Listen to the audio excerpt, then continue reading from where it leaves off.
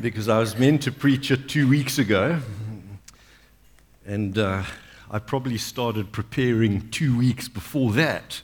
So I've had 6 weeks to marinate myself in the book of Revelation, which included reading it in one sitting, which I recommend, and really just trying to understand this very, very complicated book. And I think as Christians, we often steer clear of the book of Revelation simply because it is so difficult to understand. And even people that have dedicated their lives to studying the book of Revelation still aren't really sure about some of its parts. So I think this is a book that Christians steer clear of. But yet it's the only book in the Bible that has a blessing for those that take it to heart. Where it said, blessed is the one who reads the words of this revelation, this prophecy. It also at the end contains a curse, and I warn anybody who hears the words of this prophecy and doesn't take it to heart, you're in big trouble. So very interesting that this is the only book of the Bible that has a blessing for those that take it seriously and a curse for those that don't. It's also a book that has found its way into popular culture.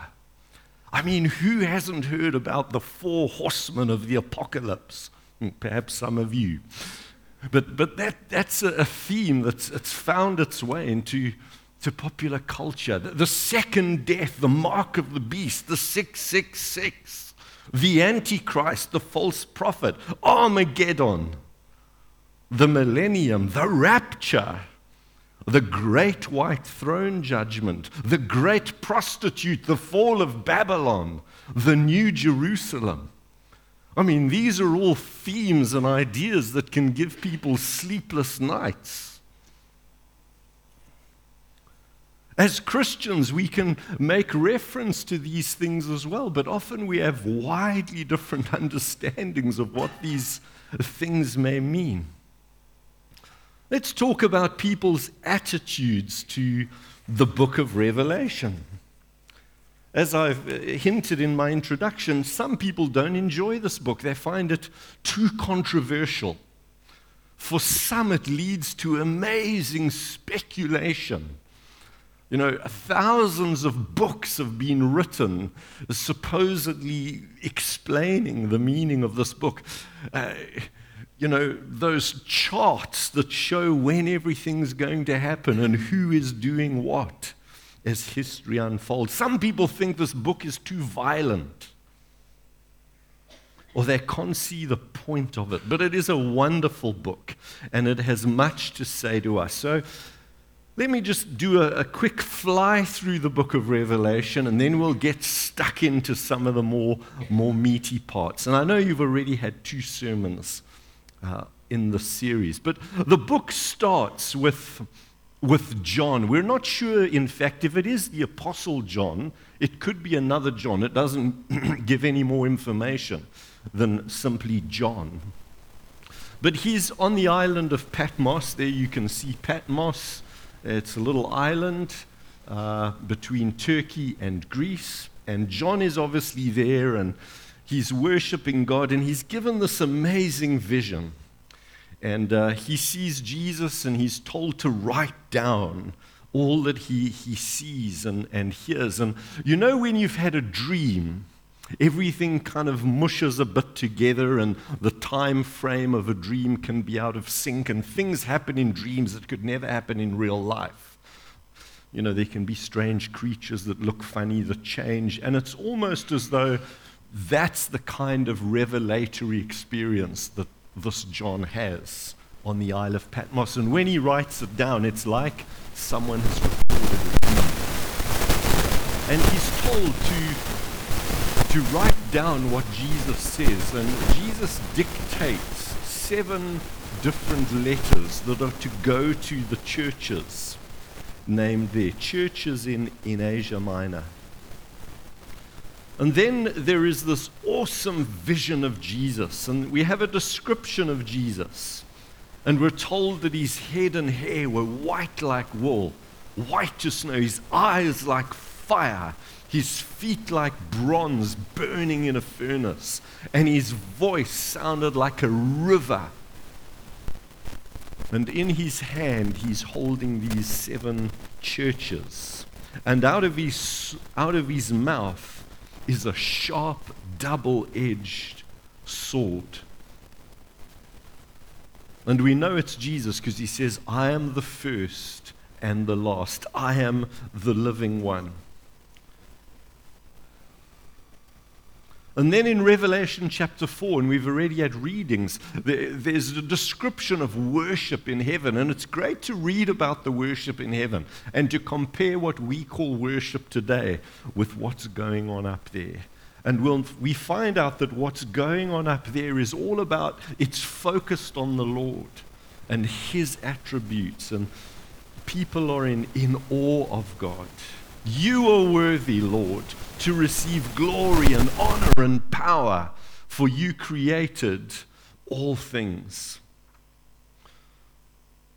And then in chapter 7 also, there's that picture of the great multitude worshiping before the throne, and they're shouting out, salvation belongs to the Lord. And wasn't it great that we sang that this morning? And this is where the straightforward part of the book of Revelation comes to an end.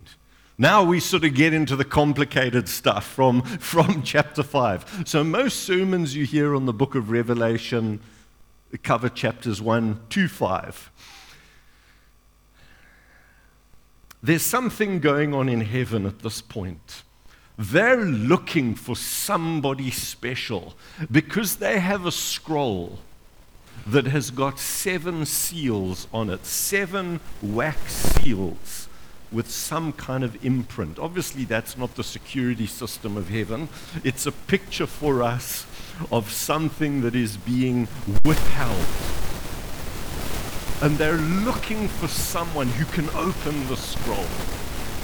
And they're not quite getting panicky, but the angels are going around. Who can open the scroll with 7 seals on it? Who is worthy? Woo! Wow. Who is worthy to open the scroll? Verse 3, but no one in heaven or on earth or under the earth could open the scroll or even look inside. And I wept and I wept because there's no one who was found who could open the scroll. And you all know what's going to happen next, don't you? Someone has a bright idea. You don't have to cry, because the Lion of the tribe of Judah, he is worthy. He is able to open the scroll. And John says, then I looked and I saw a lamb looking as if it had been slain. That's Jesus, standing in the center of the throne, because he is the object of their worship. A lamb looking as though it had been slain, standing in the center of the throne, encircled by the 4 living creatures and the elders. He came and took the scroll from him who sits on the throne.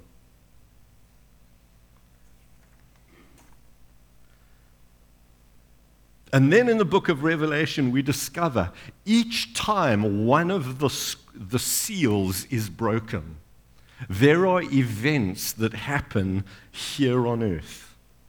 And so there's a direct relationship and correlation between what Jesus is doing in heaven with that scroll. As he removes one of the seals, things start to happen down here. And the first 4 of the seals release what are known as the 4 horsemen of the apocalypse. By the way, this really is a book that you need to study carefully to get the message and to study it in one go, as it were. So in Revelation chapter 6, John describes, and he says, I was watching. The Lamb opened the first of the 7 seals. And there before me was a white horse. its rider held a bow, and he was given a crown, and he rode out as a conqueror bent on conquest. This is not Jesus. This is, in all likelihood, the Antichrist, who's now going out with a position of authority to cause havoc in the world. So that's what happens when the first seal is broken. In verse 3, the Lamb opens the second seal, and I heard the second living creature say, "Come," and another horse came out, a fiery red one. Its rider was given power to take peace from the earth and to make people kill each other. And he was given a large sword. Genocide happening, people killing each other. This is because Jesus has broken the seventh seal, and now here on earth are manifestations. What's the third seal? Well, in verse 5, the Lamb opens the third seal. Now there is a black horse released, and its rider has a pair of scales, and he stands for famine and trouble in the world. And there's a description there of what food's going to cost once this horse rushes out. In verse 7, there is the fourth seal. This time it is a pale horse, and its rider was named Death, and Hades was following close behind him. They were given power over a quarter of the earth to kill by sword, famine, and plague, and with wild animals. So friends, this is hectic stuff, and these are only the first four seals that are broken. The first horseman likely refers to the Antichrist, who will have authority to conquer those who oppose him. The Antichrist, by the way, in the Greek language, anti doesn't mean to be against. It means to be instead of. And so the Antichrist will be a kind of Messiah figure. I've come to rescue you, world. Follow me. He's going to take the place of Christ and pretend to be the Savior, pretend to be the one with all the answers. As I mentioned, the second horseman refers to terrible warfare. The third horseman to famine. And the fourth is a symbol of devastation. What do these things teach us about the character and nature of God? Because many of us have the view that God only does nice things. What are we to make of a Jesus who's opening scrolls that result in these horsemen and the like going into the world and causing havoc? It reminds me of that Old Testament verse in Isaiah 45 where the Lord tells us, "I am the one that brings prosperity and creates disaster." Many of us love the fact that God brings peace and prosperity, but do we understand there are also times when God creates disaster? And in the book of Revelation, we see God pouring out his wrath on humankind. We don't have time to go through verse by verse what each of the seven seals are. But they're not just seven seals on a scroll. There are seven trumpets that get blown by angels in the book of Revelation. And each time an angel blows a trumpet, something goes down here on planet Earth. But they're not just seven seals and seven trumpets. They're also seven bowls of wrath. I was trying to understand, what are these bowls of wrath? Remember in the old days in warfare when people would be besieging a city and someone would bring along a pan of oil and kind of tip it on the soldiers trying to climb up the wall, as a way of stopping them climbing up the wall. They're pouring out a bowl of burning tar or oil. Perhaps that's a picture of what a bowl of wrath looks like. So they're the 7 seals, and if you study the middle chapters of the book of Revelation, you'll discover that the 7 seals stands for the Antichrist and militarism, conflict on the earth, famine, disease, and epidemics is the 5th seal. There's the persecution of martyrs. There are cosmic upheavals. There's the sealing of the 144,000, which we're not going to get into. And the final 7th seal results in an earthquake so severe, there's never been one like it. What are the 7 trumpets? Well, there's a description of the scorched earth. For those of us that love nature and ecology, the book of Revelation's got bad news for us. Humanity is going to damage and continue to scorch the earth, with polluted seas are described there. Which was interesting, because when this book was written, polluted seas, they probably thought the seas went on forever and ever. That could never happen. Contaminated water, reduced sunlight. There are these funny locusts with the power to hurt for 5 months, which when I was growing up was described as attack helicopters. Which is quite interesting if you read that description. Imagine you're a first-century person and you've got to describe a modern attack helicopter. And the description is amazing. It's this flying thing that all they can say, it's like a big locust that makes a hang of a noise, and it's got the power to shoot fire out of it. Well, that's an attack helicopter, is it not? But I'm not saying that's the interpretation.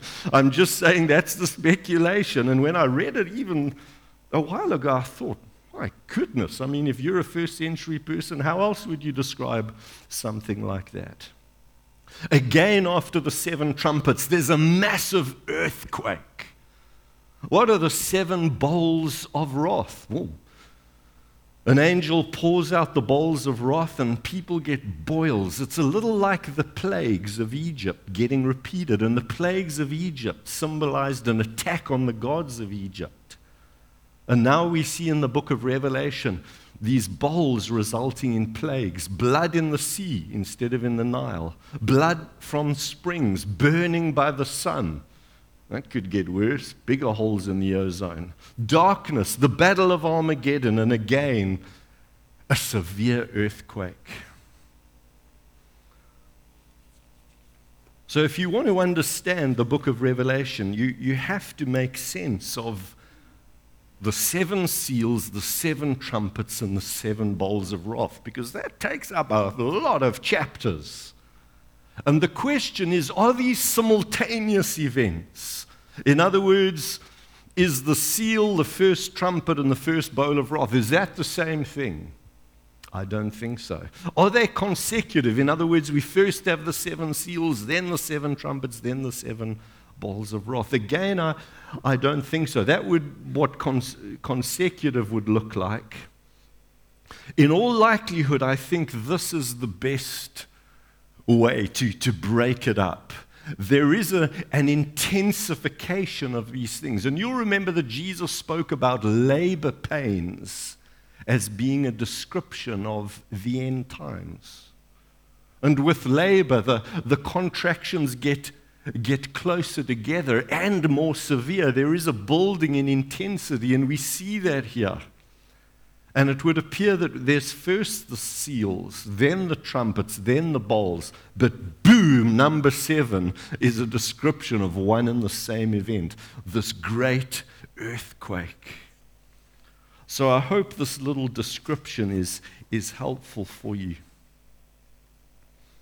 Also, at some point, there is a false prophet that appears, a beast. People have the mark of the beast. Again, we don't want to get too much into that. And then, remember, we're still doing the overview, this little overview.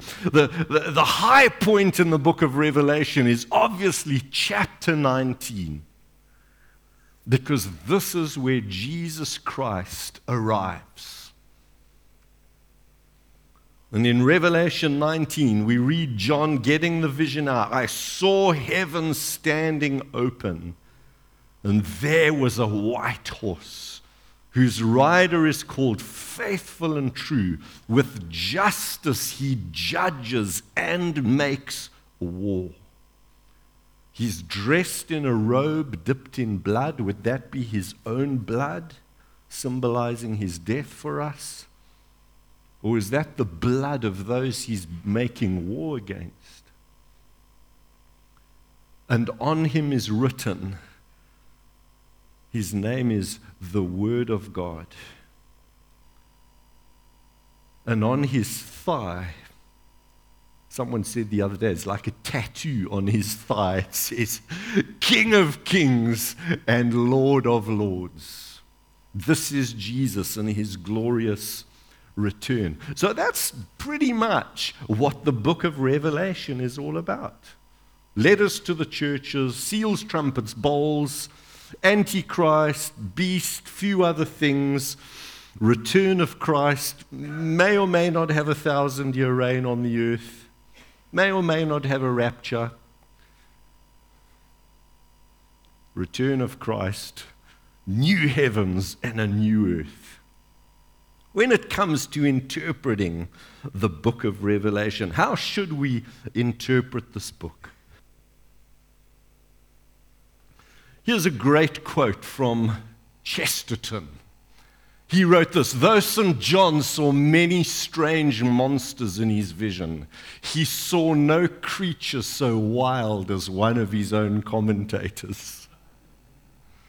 He's basically saying that John wrote a lot of amazing stuff, but wow, the people that commentated came up with even more crazy ideas.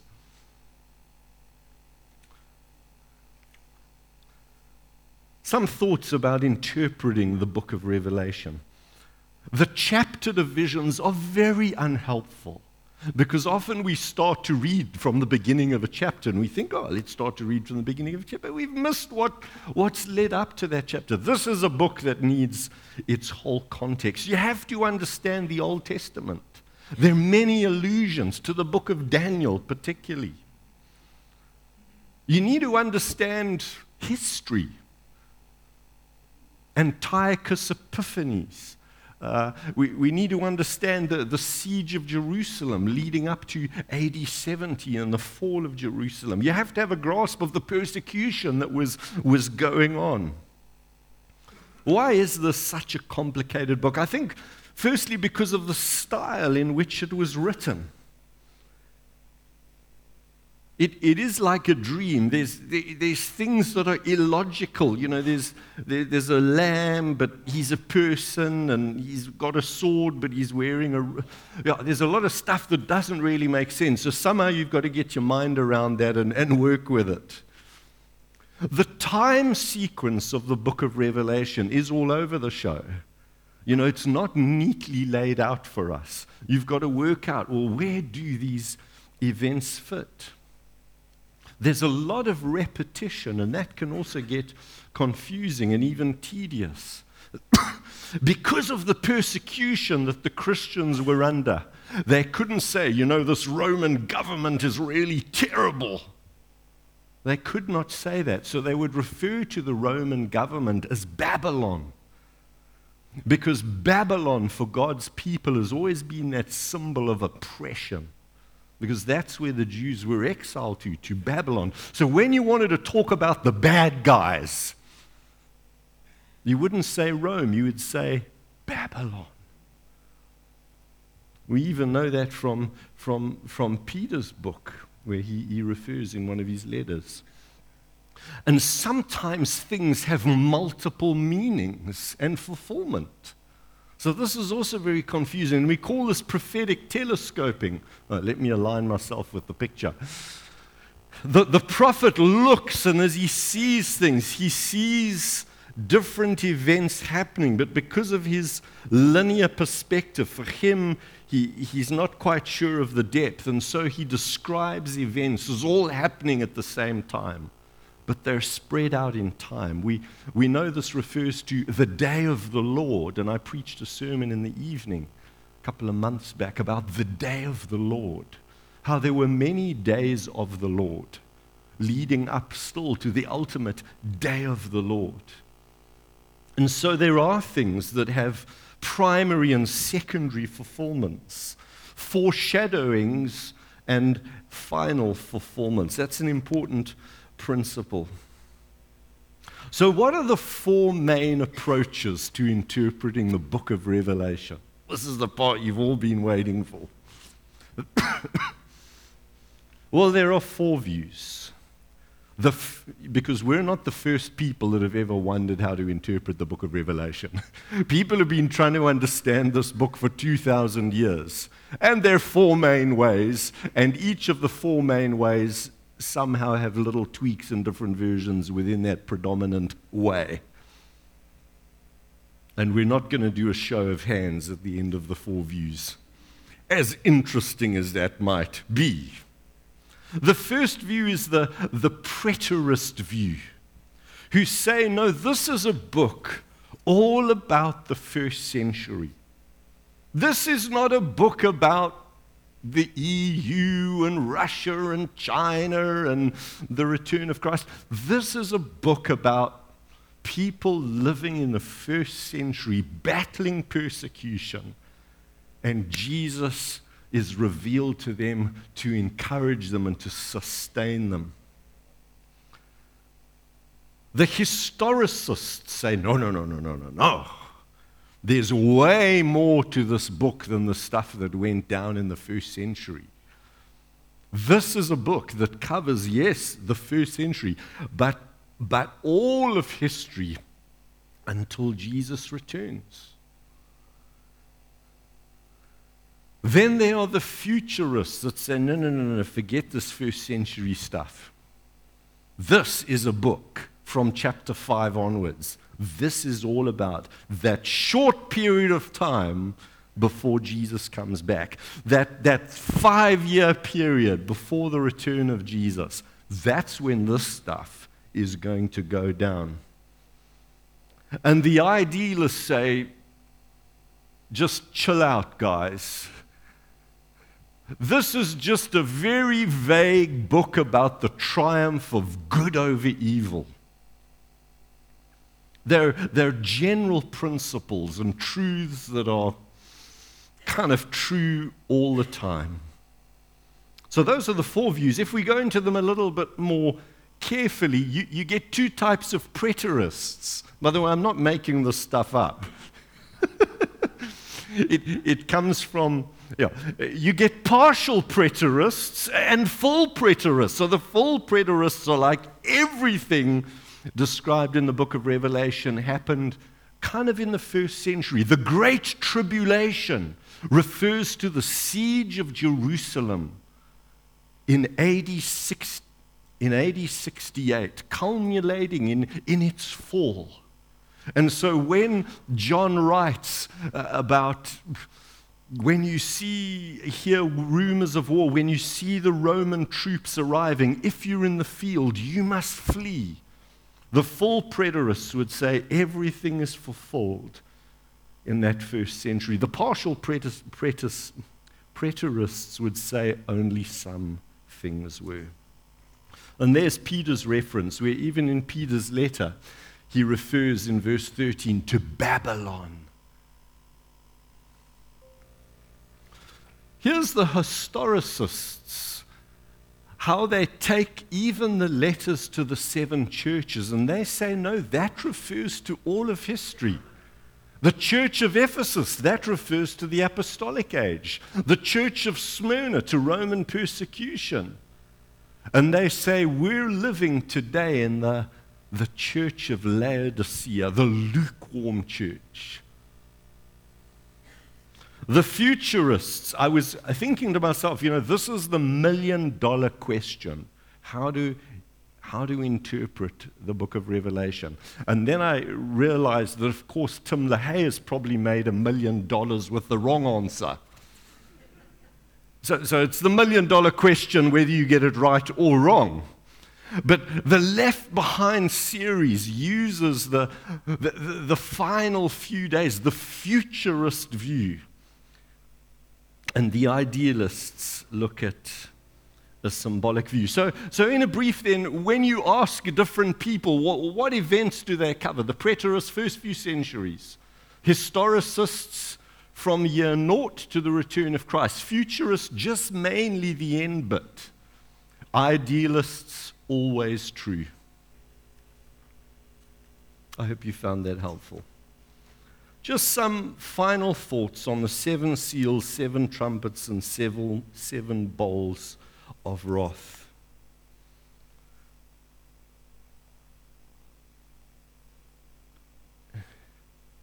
I need a comment probably on which is the correct view, right? The problem is no one size fits all. That each of those 4 views actually does have some merit at some point, which is why godly people hold to all 4 of those positions. So the trick really is to know, when should you be a futurist, when should you be a preterist, when do you need to be a historicist? Because I think different parts of the revelation actually lend themselves to that framework of interpretation. There really were actual churches. I don't believe in that church age concept. But more about that next week, perhaps. As we close, do you think the world is going to get better or worse as time goes by? Worse. Okay, worse. I was having a chat to a young parent the other day who was most encouraged when I shared with him, I thought in many ways the world is getting better. In many ways we do have a better world today than the one we grew up in. But I think big picture, I would need to agree that I think things are going to get worse. And we're seeing a tremendous exponential heading in that direction as people lose respect for each other, as there are more and more wars happening, even in our modern age. I mean, if it's not bird flu is back, I mean, there's water shortage in Cape Town. I mean, things are changing in this world. And Jesus said, will he find faith on earth when he returns? In Matthew 24, Jesus describes again the things described by the seals, the trumpets, and the bowls of wrath. He talks about how nation is going to rise against nation. There will be famines and earthquakes. And these are just the beginnings of birth pains. There's going to be persecution of Christians. Jesus said the love of most is going to grow cold because of the hard times that we're going to go into. I think the book of Revelation is written partly to warn Christians, to prepare them for the difficult future awaits. 2 Timothy 3 talks about there will be terrible times in the last days. And so the book of Revelation doesn't stand alone in describing the hardships and the wars and the famines that will still happen.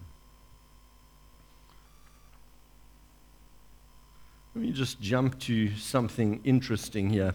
In Mark 13, Jesus talks about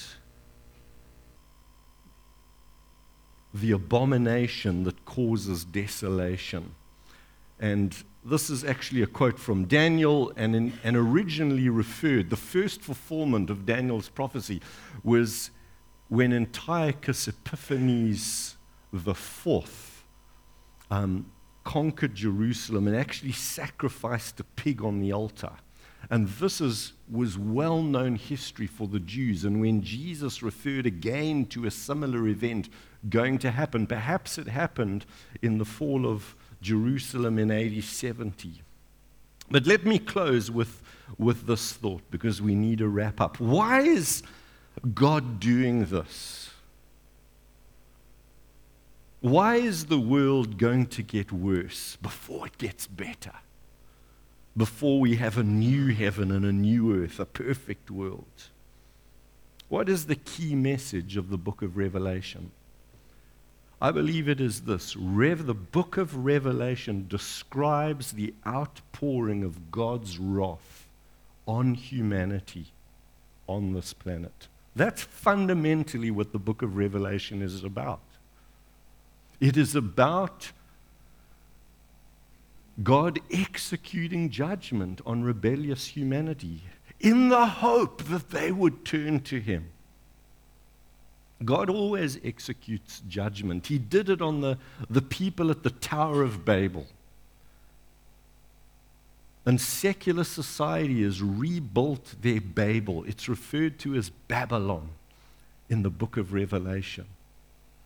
And all of these plagues, all of these troubles, it's God executing His judgment. It is a warning to us.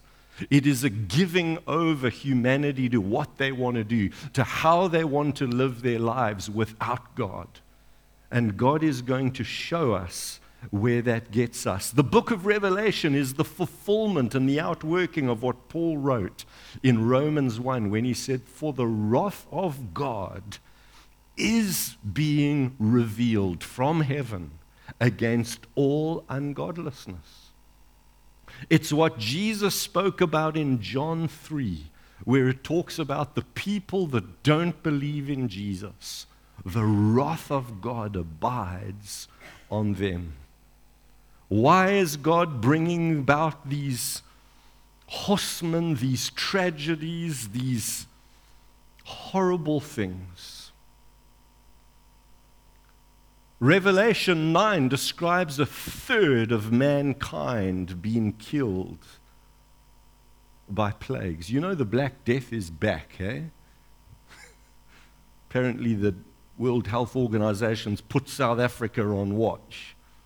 But there are going to be plagues that will return and people being killed. And we're told the rest of mankind that were not killed by these plagues, which were God's judgment, they still did not repent. Verse 21, nor did they repent of murder and magic arts and sexual immorality. Revelation again talks about how the angel pours out his bowl and the sun was given great power to scorch the people. And they were seared by the intense heat, and they too cursed the name of God, who had control over the plagues. But they refused to repent and glorify God. Men gnawed their tongues in agony, verse 10. They cursed the God of heaven because of their pains and their sores, but they refused to repent of what they had done. And so it goes on, and the book ends, and we'll end here today with chapter 18. They shout, "Yay! Babylon is fallen." Why has Babylon fallen? Because God has judged her. She will be consumed for fire, for mighty is the Lord who judges her. And why has God judges her? Rejoice, heaven! Rejoice, saints and apostles and prophets. God has judged her for the way she has treated you. So the good guys, we win in the end. I hope you're going to come back next week, because next week we're going to look at the Antichrist and the false prophet, the battle of Armageddon, the rapture, how Christ is going to return, whether or not there will be a millennium, and the great judgment before the white throne. I can't wait for next Sunday. Let's pray together. Lord, this is a very disturbing book.